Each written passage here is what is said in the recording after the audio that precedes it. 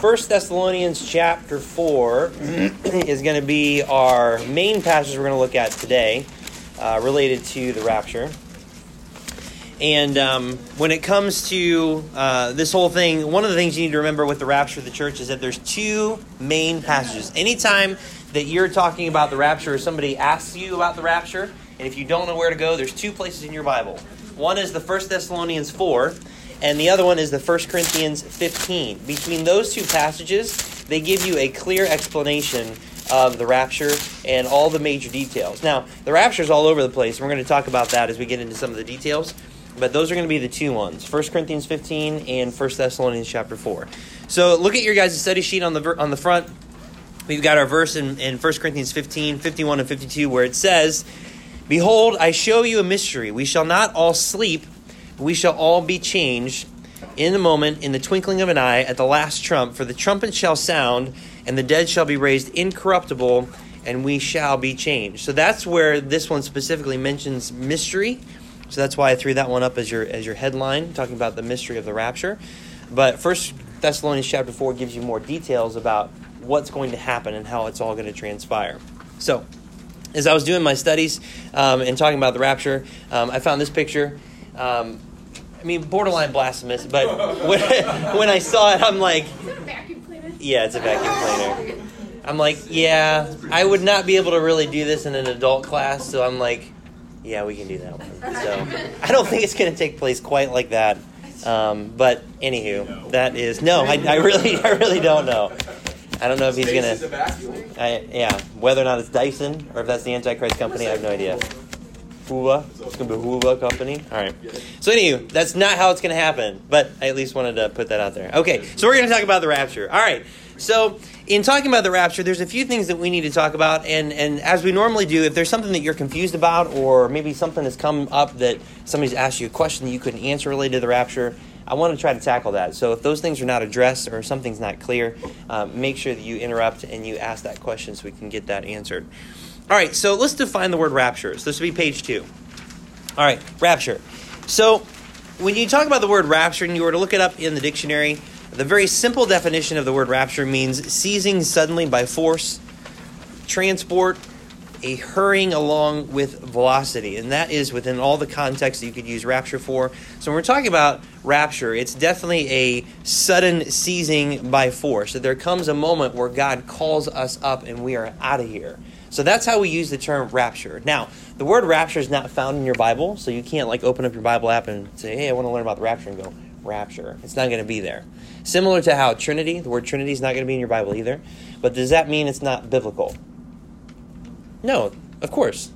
It's a concept. Yes, that word is made by men to describe the event. But when it comes to that word being unbiblical, no, it's not an unbiblical word. It's a word that people have used for a long, long period of time.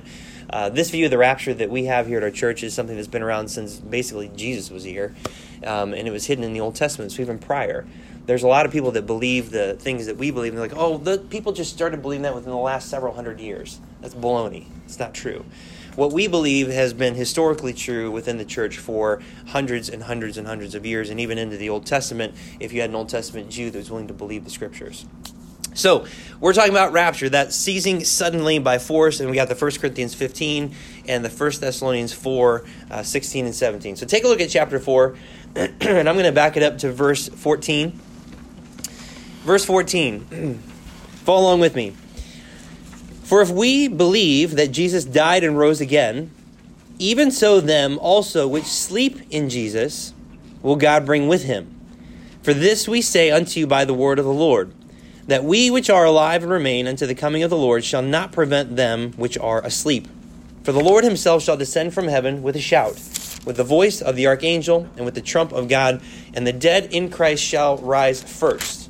Then we which are alive and remain shall be caught up together with them in the clouds to meet the Lord in the air, and so shall we ever be with the Lord. Wherefore comfort one another with these words." So working through these verses, we'll kind of work through them in a little bit, but there are some definite things here that this is most assuredly talking about the rapture of the church. Now there are some Christians that believe this is talking about the second coming, and this is not talking about the second coming. Because for many different reasons, and we're going to look at those here in a minute because we're going to compare the second coming from the rapture. But when you look at these verses and look at verse 14, where it says, also those which sleep in Jesus. What does that mean? Those that sleep in Jesus. What does that mean? Dead people. Dead people. How do you know that? Cross-reference it to what? Anyone know of another circumstance in your Bible where it talked about someone that was dead, but Jesus said he's sleeping? Yes, Stephen, it says they fell asleep in Acts chapter 7. Lazarus in John chapter 11. So this is a common term. So people that are dead in Christ, God looks at them and says, hey, they're asleep. And interestingly, if you look at verse 16, it actually defines it for us because it says, for the Lord himself shall descend from heaven with a shout, with the voice of the archangel, with the trump of God, and the dead in Christ shall rise first. So those that sleep in Jesus in verse 14 is the same as those that are dead in Christ. So right there within your own context, he even defines those terms. This is why I love the Bible. If there's anything that you don't understand, like while you're reading it, just look at the verses around it and all the words that are surrounding that phrase and how God uses it, and he defines it for you right there. But most people don't do that. And so here's a great example about how God defines his terms within the context of that passage. Okay, so let's compare these two. So you got the rapture and you have the second coming. Now, we as a church, and I'm going to explain this as we work through it, but we believe that the rapture is going to take place prior to the tribulation. We believe that the Bible is very, very clear about that you have what's called the church age, and then after the church age is over, you have the rapture, and then you have a period of time, and it's probably not going to be very, very long until the tribulation begins, and that would start with the signing of the 7-year peace treaty between the Antichrist and the nation of Israel. And then in the midst of that covenant, 3.5 years in, the Antichrist is going to break that, and then things are going to get really bad on the earth at that point in time. And then after things are really, really bad, then you have some other events unfold where the earth is almost going to be completely destroyed. It's only like 1/3 of everyone and everything is actually going to survive. And then you have the second coming. So the rapture takes place before the tribulation. So for those of us that are born again, that you've trusted Christ as your Savior, that is good news. He's going to take us out of here before the tribulation even begins. Now, the other side of that coin is, how should that make you feel about people that are lost?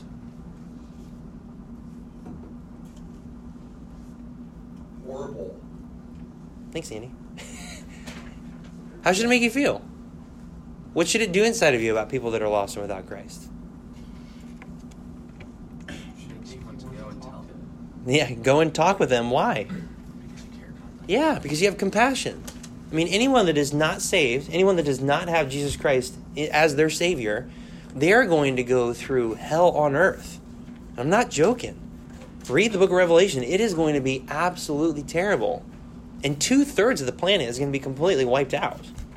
I mean, it's going to get bad, really, really bad. And the Bible says it's never going to be as bad as what it's going to be. And so you start to think about stuff like that. Do you really want people, I don't care how much you hate somebody, do you really want someone going through something like that? Absolutely not. And so we need to think about that stuff. See, we forget. We get caught up in our moments and in our days and the things that we want to accomplish and our goals and the things that we have to do. And we forget about what's coming. We forget about the future. We forget about eternity. And we need to be reminded. This is one of the reasons why you need to be daily in your Bible. Because if you're daily in your Bible, God uses the term, especially for us as Laodiceans living in the time that we live, it's so deceitful, that the Word of God is like eye salve. It is like eye salve, and eye salve is medicine. It's medicine that you put on your eyes in order to heal your vision, for you to be able to see clearly. And if you're not in the Bible, you can't take God's eye salve and put it on your eyes and go, oh my word, I can see. And that's why you have examples in the Gospels where you had a guy that was blind and Jesus spit in mud and put it on his eyes and then he could see. I mean, there are several examples like that he does to show you, hey, listen, we don't look right. And it's not about being ugly. I'm not talking about that. No, we don't look out right. We don't see things properly. We don't see circumstances and people properly from our perspective, from our flesh, from this world. We need the Word of God to freshen our vision in order for us to see things the right way. Okay, so we're going to talk about the rapture and that compared to the second coming. So we just read in 1 Thessalonians chapter 4 that we're going to meet him in the air. Look at that verse again. 1 Thessalonians 4, 16 and 17. For the Lord himself shall descend from heaven with a shout, with the voice of the archangel, and with the trump of God, and the dead in Christ shall rise first. Then we which are alive and remain shall be caught up together with them in the clouds to meet the Lord in the air, and so shall we ever be with the Lord. So specifically in verse 16, those that are dead, those that have accepted Christ as their Savior, and they are currently dead and buried. And I think about people like my cousin. I think about my grandma. I think about my grandpa. I think about those that have passed before me. My cousin died when he was 26 of cancer. And it was the first like major death in my family that I had gone through. And it was gut-wrenching. It was very difficult. But I know where he is because he trusted Christ as his Savior. And when that day comes, he's coming out of the grave before I get caught up. That's exactly what it says. Those that are dead in Christ shall rise first. So his spirit, his soul is currently with the Lord, and it is going to be reunited with his body, and he's going to come up out of the ground with a glorified body. And after that unfolds, then I'm going to hear my name called, and then I'm out of here too. And that's going to be an absolutely amazing day. Or I'll get older, and I'll die, and my body will be buried, and then my soul and my spirit will be with the Lord. And then when that day comes, then I'll be out of the ground first, maybe before some of you.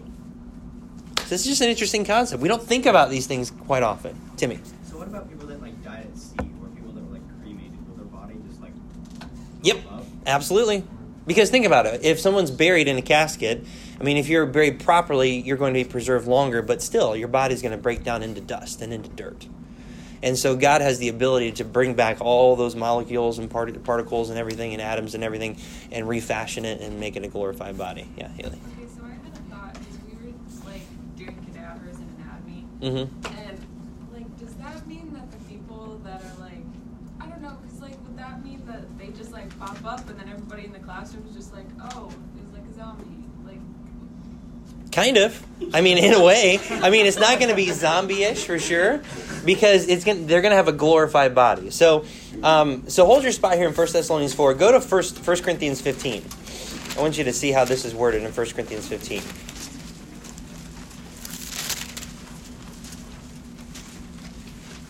Okay. So 1 Corinthians 15. This gives a lot more detail about the resurrection and how it's going to unfold. So let's see here.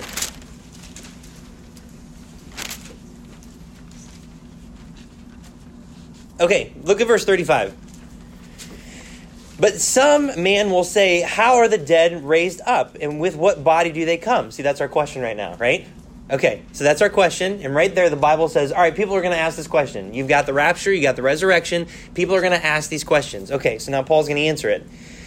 And then he says, thou fool. So I don't think he's calling you foolish, Haley, but I mean, you can take that if you want to. Or Timmy, he's not talking about. Okay, because I mean, it's foolish thinking. It's worldly thinking. So people that are coming against the resurrection or they're coming against the rapture, it's because they're using worldly wisdom. And that's okay because, I mean, a lot of us are immature in our understanding and our thinking, and we need to mature. That's why we need the Bible. We need life experience in order to learn these things. But there comes a point where you're like, well, how is that going to work? And the reason why we ask those questions is because we're thinking like humans. We're thinking like humans, which is normal because I'm pretty sure everybody's a human, right? Pretty sure? Everybody here? Yeah. The jury's still out on you, Alana? You don't know yet? Okay. All right. So, but we need to think how God thinks, all right? And so now Paul's going to explain how does God think about this matter. All right. Thou fool, that which thou sowest is not quickened except it die. All right. So just even there alone, he's like, that which is sowest is not quickened except it die. Okay. Take a seed, any seed. Somebody name one. Sunflower seed. Sunflower seed. Okay. Is that seed alive? No, it is not. But if you put that seed into fertile ground and it has proper water and sunlight, what will happen? Life. God made it that way for a reason. Because remember, God created everything. And so when God created the whole process of seeds and how the seed is actually not alive, but when you put it into living soil with water, there's a lot of pictures right there. Water being the Word of God, soil being like your heart. The gospel on its own cannot bring new life. The gospel is called a seed, by the way, in the Bible. And when the gospel goes out and is planted into the heart that is soft, and the Word of God waters that, it has the ability to produce life. So, a person is like this. He says, that which is sowest is not quickened except it die. Our flesh is dead, correct? It is dead in sin. It is corrupt. It is not anything that's going to last eternally. So when this body dies, it is going to be raised with a resurrected body of some sort. That is also true for lost people as well. But it's a matter of what kind of body do they get. because we're all made to be eternal beings. All right, so let's keep going. Verse 37. And that which thou sowest not that body which shall be, but bear grain. It may chance of wheat or some other grain. Okay, so this is another one. All right, so take that same example, sunflower seed. If you plant a sunflower seed, is it going to all of a sudden shoot up more sunflower seeds out of the ground? No, what happens? You have a sunflower, and it doesn't look the same as a seed, right? So it's planted in the ground as one body, but when it starts to create new life and grows out, it looks like something completely different. Same thing with a caterpillar, butterfly, the whole metamorphosis type deal, okay?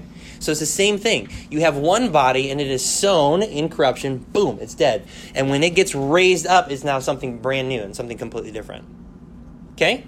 So this is the same thing we see in nature, same thing that's going to happen with our bodies. All right, let's keep going.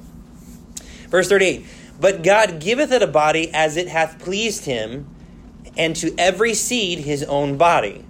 All flesh is not the same flesh, but there is one kind of flesh of men, another flesh of beasts, another of fishes, and another of birds. That makes sense.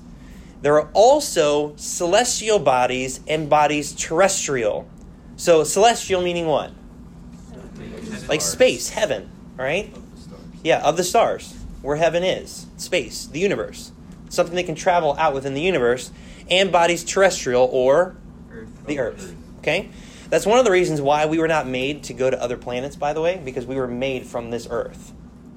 So our bodies are, I mean, you can go out to the moon, but man, you start going crazy. There's a lot of things out there. Your body was not made to travel in space. It was made to be on this planet for a reason. But one day, you're going to have a celestial body that will be made to go out to the other planets and to the far reaches of the universe, which is quite fascinating. And then verse 40, so you have bodies terrestrial, but the glory of the celestial is one, and the glory of the terrestrial is another.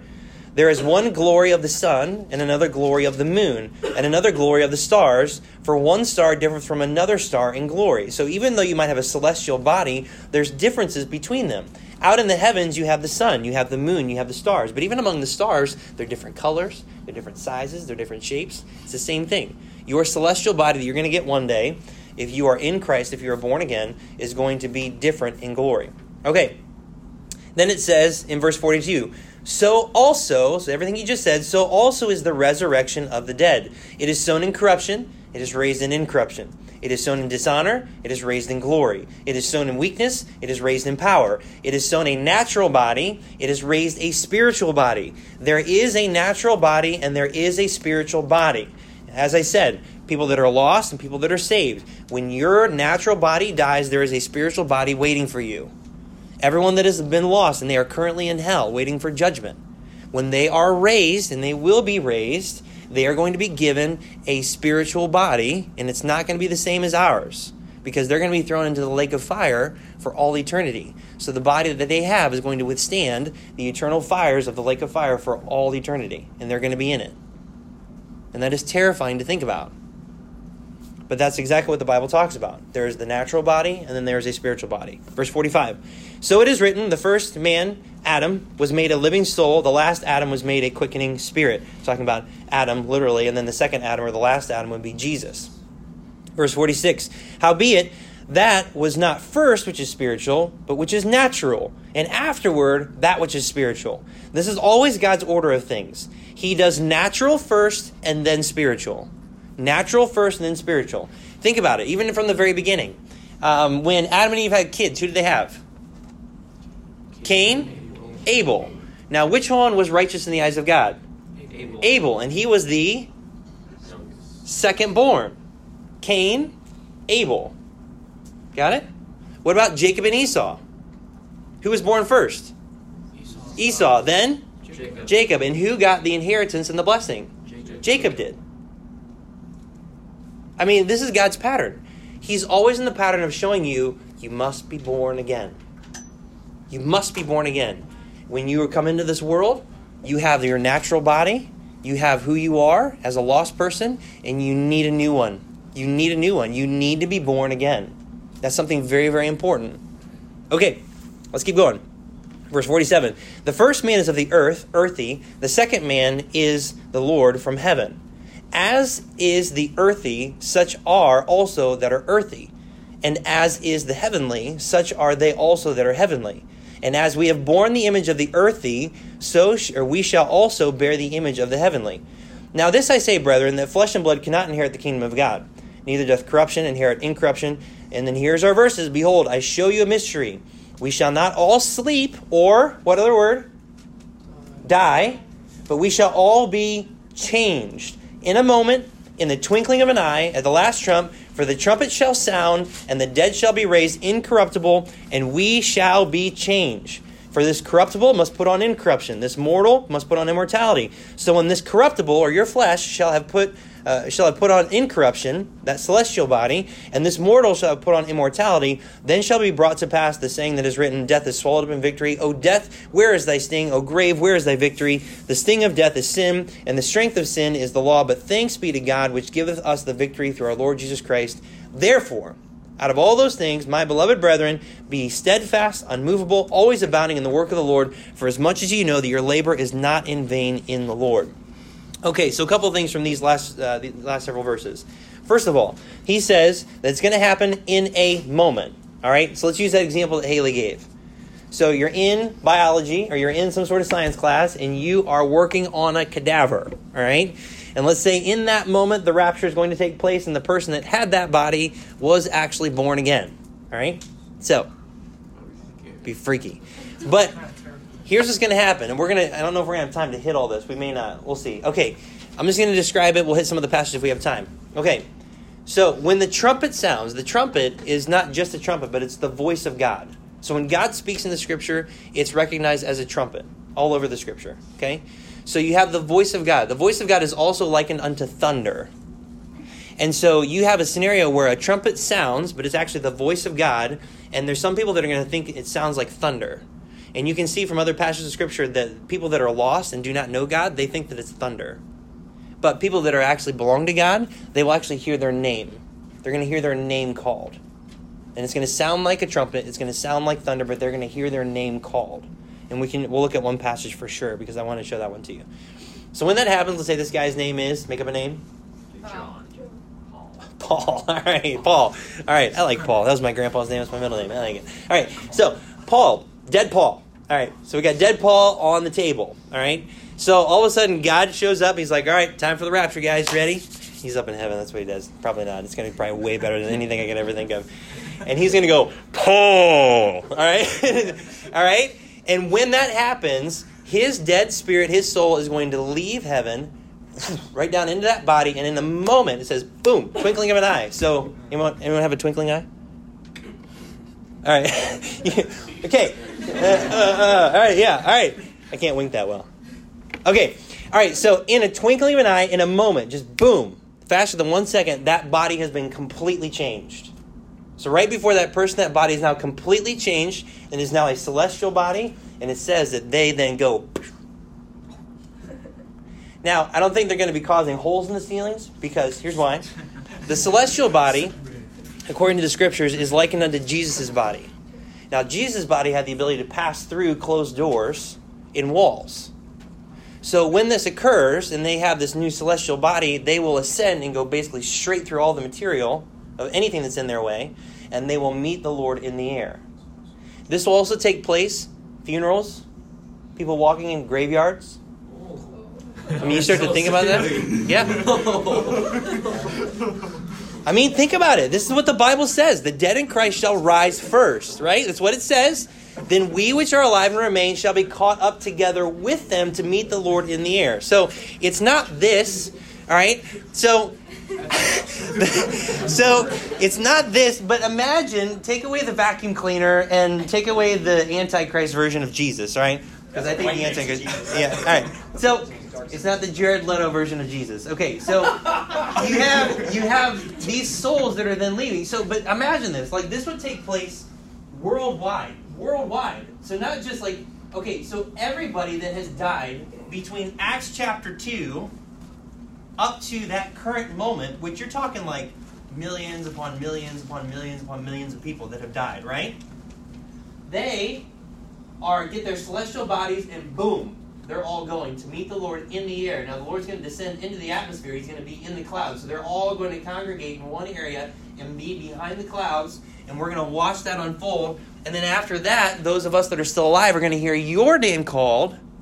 And then you are going to be caught up together with them in the clouds. And then it says, so shall we ever be with the Lord. So at that point in time, whether it's instantaneous or he takes us through the universe very slowly on a tour, I don't know.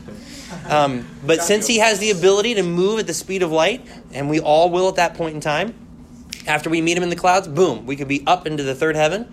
And we could be with there, and we're there with them for all eternity. Because even at the second coming, we come back with him. And we are with him with everything that he does when he comes back to the planet. Yeah. So, people that from like the Old Testament and stuff. Yes. Weren't necessarily saved like by salvation, but like through sacrifices. And Yes. Stuff, would their bodies go shooting up too? No, it will not. Don't say shoot up. He's diabetic, Andy. Oh, that's right. Shoot up your face. All right. I'm sorry. Okay. I had a moment. I saw a funny video where that happened. I described it, I think, to you guys. Yeah, we did. There were 3 girls in a car, and there was a girl in the back seat and said, oh my gosh, just saw a guy shooting up heroin in his front seat. And the girl goes, he was diabetic! I'm like, oh my word. Sorry for those of you on the recording that has nothing to do with the rapture. It was just within our context. Okay. All right. So anyway, trying to get this Rex train back on track. No, because they were not born again. They were not born again. And we'll talk about that in a minute, because I want to talk about the 3 parts to the rapture that exist, and then we'll talk about where that fits into everything else. All right? So we'll hold that one. Yeah. The people that did go up to heaven, like Elijah and the other one. Moses. Yeah. Enoch. Yeah. Will they be up in the clouds with us? Because, I mean, they sort of kind of had a similar-ish experience. They had a similar-ish experience. I think that's pretty accurate. Well, Moses actually did die, but his body was resurrected, and he is with the Lord currently. We know that from the Mount of Transfiguration, where Jesus was talking with both of them together. Now, their mission is different. So I don't think they're going to be with Jesus. I think they're going to still be in the third heaven when that takes place.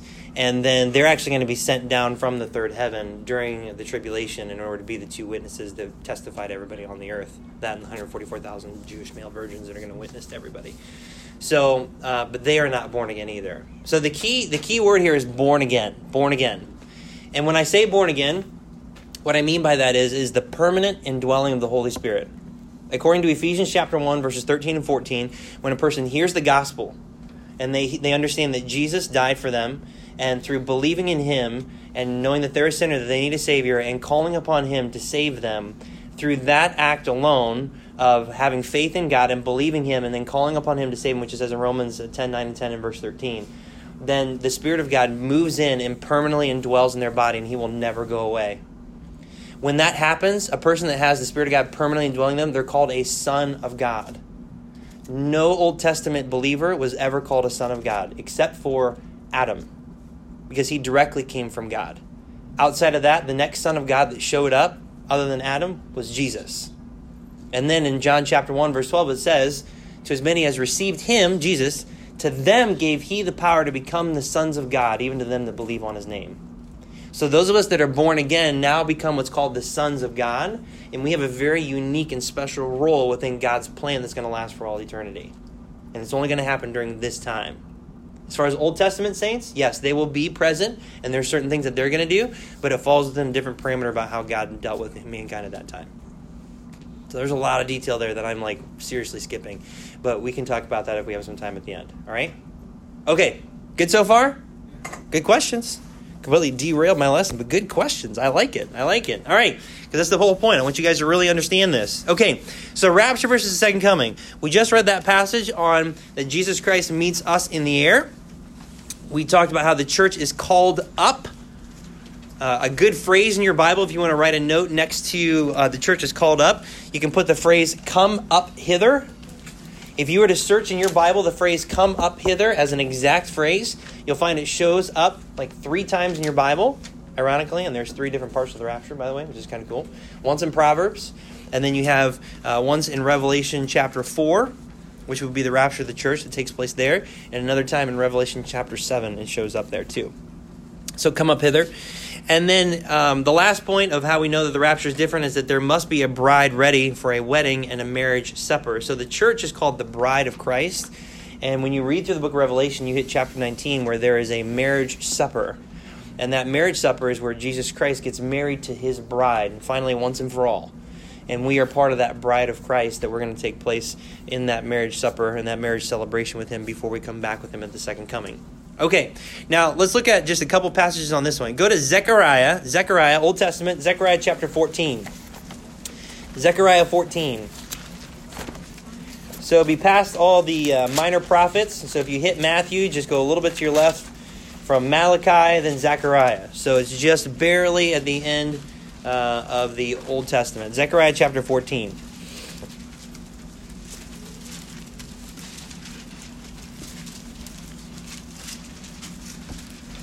All right, Zechariah 14, in verse 4.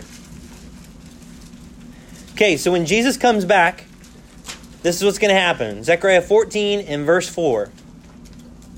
And his feet shall stand in that day upon the Mount of Olives, which is before Jerusalem on the east. And the Mount of Olives shall cleave in the midst thereof toward the east and toward the west, and there shall be a very great valley, and half of the mountain shall remove toward the north, and half of it toward the south. Okay, so big difference. We meet him in the clouds. Here, he comes down, and his feet touch the Mount of Olives, which is exactly what the angel said in Acts chapter 1. When Jesus ascended, they're all looking up, and what did the angels say? Anyone remember? What did the angels say? Yeah. Why are you staring up at heaven? And then they said, the way he went up is the same way he's going to come down. So, he's going to come down, but it's going to be a little bit different here because he kind of just went. This time when he comes down, this is how I picture it, because look what it says. Upon the Mount of Olives, and the Mount of Olives shall cleave in the midst thereof toward the east and toward the west. There shall be a great valley. Half of the mountain shall remove toward the north, and half of it toward the south. So when Christ comes back, it's not going to be a little... It's going to be a boom! I mean, and the mountain is going to split in two. Superhero landing. Yes. Fist on the ground. It's going to be the best. Yeah, right. It's not going to be Avengers style. No way. It's going to be way better. Way better. So when he comes back, his feet are going to hit that mountain, and it's going to crack that mountain in half. In half of the mountain. Half of the mountain. I mean, just think about that for a second. Half of the mountain is going to go one way, and half of the mountain is going to go the other. It's going to be like, I think Jesus is here. I mean, everybody's going to know. Everybody's going to know. And that's part of the reason. And not only is it just going to be him, but in the book of Jude, it talks about that he comes with 10,000s of his saints. So those that have been raptured up with him, and we now have our bodies, it literally says that we're going to follow him on white horses. And I know my wife's going to love that day because she's allergic to horses. Well, she won't be allergic in that day because she's going to have a celestial body. She loves horses. All right, so we're going to be, imagine 10,000s times 10,000s of his saints on white horses following him down. And there is going to be a great battle that's going to ensue because you have the Antichrist gathered his armies from the earth, and they're going to try to fight against him. And literally it says that he's going to be broken without hand. That Jesus is going to say a single word, and he's going to be cast into the lake of fire. So it's not going to be much of a battle. So, but that verse right there in Zechariah 14 tells you that when he comes back, his feet are going to literally touch the Mount of Olives. And then the second part in your guys' chart, every eye is going to see him. So at the second coming, and even prior to the second coming, every person is going to see him. They're all going to know that he's there. And then the day of the Lord, when he comes back a second time, takes place after the marriage supper of the Lamb. And you can read that in Revelation 19. So just based on those three simple facts alone, we know that the rapture is not the second coming. It's very different. 1 Thessalonians 4 is talking about the day where we meet him in the air. Second coming, Zechariah 14, kaboom, split mountain. I mean, it's totally different. Totally different. Okay. All right. So, as far as the voice of God like a trumpet, just go ahead and write these couple verses down so that way you can see some different passages here. But John 12, 28 through 30. And then there's another one that I didn't write down that I want to make sure to give you guys. It's in the book of John. I want to say it's John chapter 10.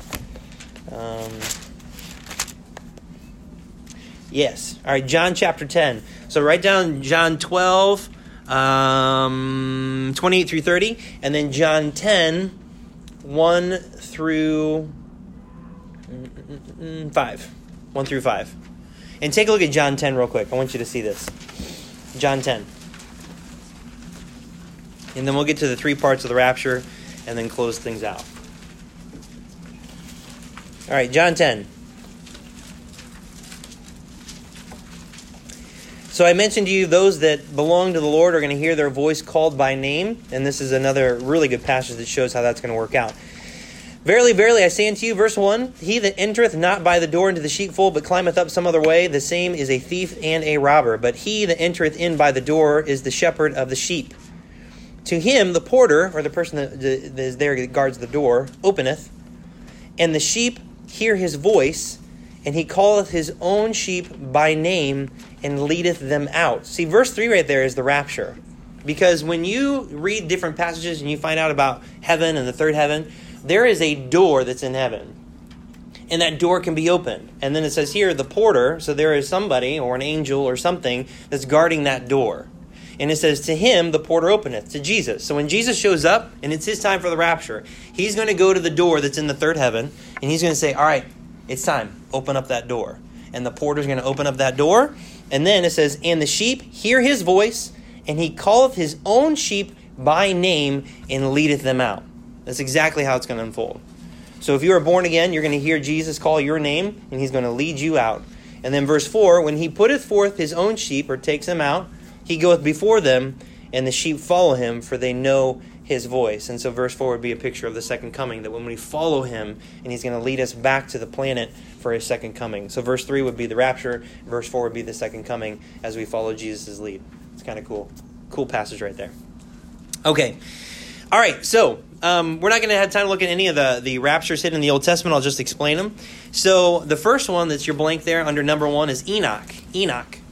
So Enoch is a type of the rapture. Now this guy, he was preaching God's message to the whole world prior to the flood.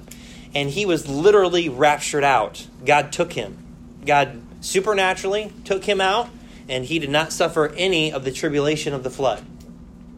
Get the picture? He's going to take believers out, and we're not going to experience the tribulation. Enoch, preaching the word of God, walking with God, faithful to God. God takes him out, and he doesn't experience anything to do with the flood. So it's a picture of the rapture. Rahab in the book of Joshua is a picture of the rapture because she was saved out of tribulation when they came to sack the city. Rahab and everyone that was in her household was saved, and she was able to go with God's people thereafter. So she's a great picture of the rapture as well. Solomon's Shulamite bride in the book of Song of Solomon. Oh, this one's so beautiful. I love when we went through the Song of Solomon as a youth ministry a few years ago. So with this one, there is a scenario that unfolds where Solomon comes to get his bride, and he says, come up, my fair one. Rise up, come, and come away. Come with me. And so it's a picture of the rapture there too, because she's a Gentile bride. She was not Jewish. She was Gentile, and she was married unto the king, King Solomon, which is interesting, just like Jesus. Isaiah's prophecy in Isaiah 26 talks about the rapture of the church, and you can see that there too. Okay, so I want to talk a little bit about this. There are 3 parts to the rapture. Now, we don't have time to look at all of these passages, but in the Old Testament, they had certain feast days that the men of Israel were supposed to present themselves before the Lord, and there were 3 specifically that God called out. And those 3 line up with the 3 parts of the rapture. And so, again, I want you to see this timeline. You have Abraham, Israel. Israel rejects God. We looked at this last week. And you have Jesus Christ. And then you have the times of the Gentiles, that blue area in there. And then you have the green area, which is the church age. So we're in that area right now that's green. And then at the end of the green, right here, you have the rapture of the church. Then you have the tribulation. And then you have here, the Israel's restored. And you have the millennial reign of Jesus Christ. So we get this timeline here real quick. Now, I also made this one. Okay. So there are 3 parts to the rapture, okay? So you have the cross of Jesus Christ, and there was a resurrection that took place shortly after the death, burial, and resurrection of Jesus Christ. When Jesus Christ rose from the dead, there were people that actually rose from the dead at that point in time too, which is interesting. We'll look at that passage. Then you have the church period, and then you have the part that we just talked about called the harvest, and that's where everybody that was born again, from Acts chapter 2 all the way up to present day when the rapture occurs, they're going to be called up, and that's called the harvest. And then you have the tribulation period that takes place for 7 years. And at the tail end of the tribulation, there is going to be a rapture of people that trust in God and in Jesus Christ at the very, very end of the rapture, just prior to the second coming. And this lines up unbelievably beautiful with the Old Testament, with the 3 feasts, because the 3 feasts take place, and they're called the first fruits, the harvest, and the gleanings. So you have 3 times a year that God's like, I want your men to present themselves before me. And it's going to take place during the first fruits, the harvest, and then the gleanings. That's just a coincidence. I'm sure it is. It's just a complete and total coincidence. God has patterns like this all over the Bible. So he kind of hid that there in the Old Testament, and now you have the 3 parts of the rapture here. So take a look at Matthew 27. Matthew 27. Matthew 27. Matthew 27. All right.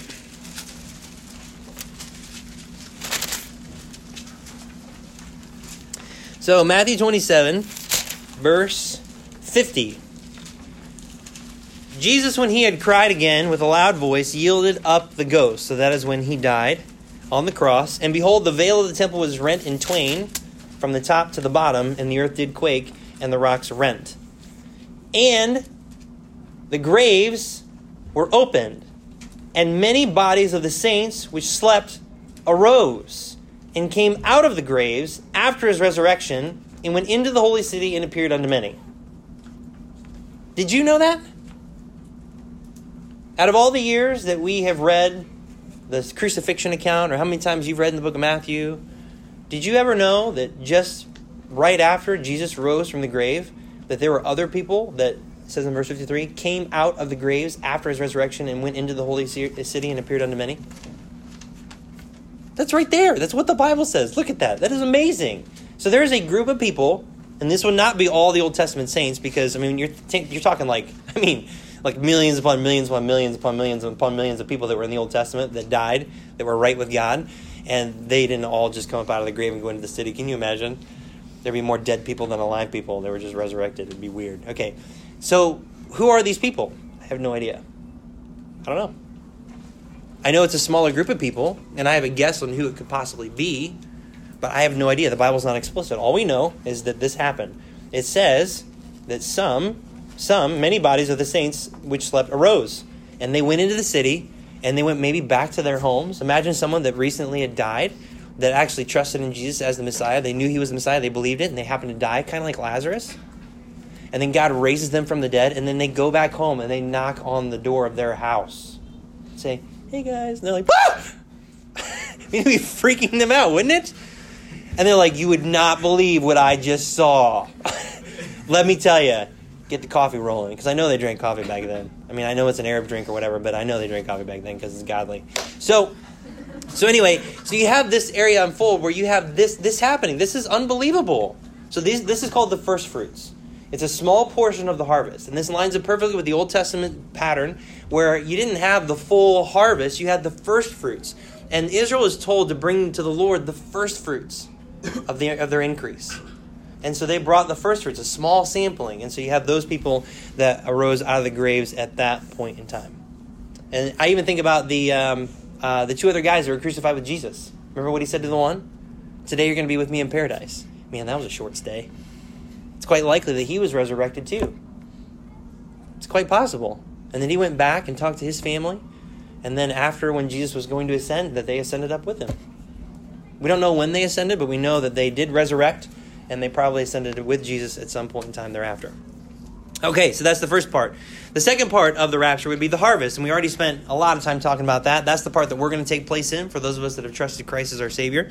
We're going to be part of that harvest. And then this last part is the gleanings. So in the Old Testament, and we'll just take a look at 2 passages. Go to Revelation chapter 14. Let's do 14. Revelation 14.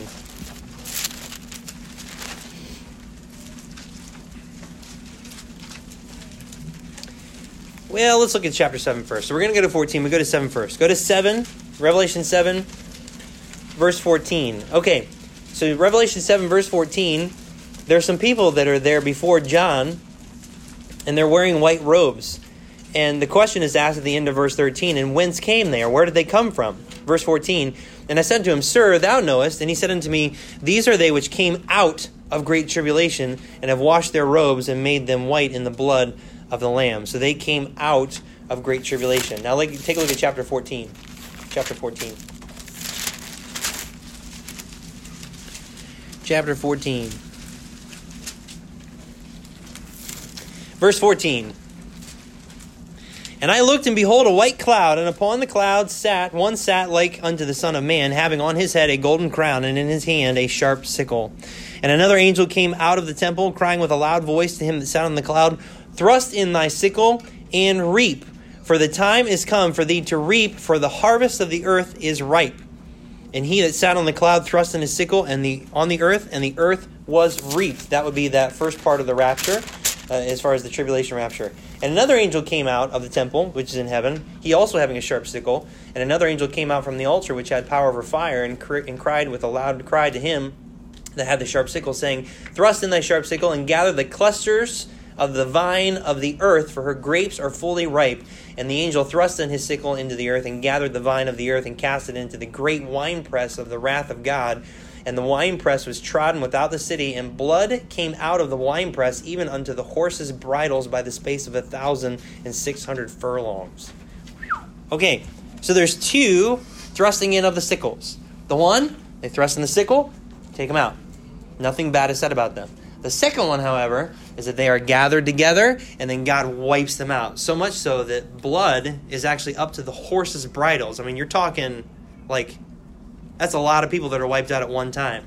That's the second coming, where they are mad against him. They want to fight against him. They did not want to repent. They wanted nothing to do with God. And when Jesus Christ comes back, then he takes them and he has to wipe them out. Not because he wants to, because he doesn't want to, but because they were unwilling to repent and to get right with God. So those are a couple examples in Revelation of that there is going to be a rapture that takes place for those that have trusted God during the tribulation. They're going to be taken out just prior to the second coming. All right? So this is a lot of deep stuff, and we've only hit just a part of the iceberg. So I hope you guys are really getting this and understanding it, because it is definitely something to consider. Okay, so that's the three parts of the rapture. Obviously, the part that we are most familiar with is the harvest, because that's the part that we're going to be in. But there are two others that are in the scriptures as well. Now, let's talk about the practical applications.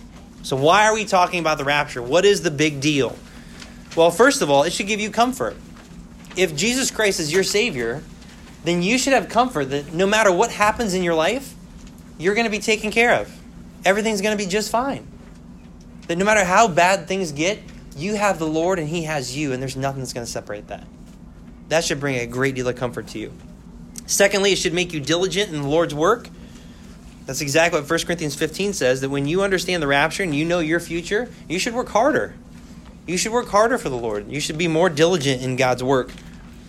It should make you fruitful, letter C, because you're serving God and wanting to be fruitful for him.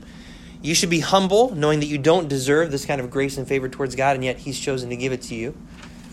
And it should keep you pure. The last point there, the last blank. It should keep you pure.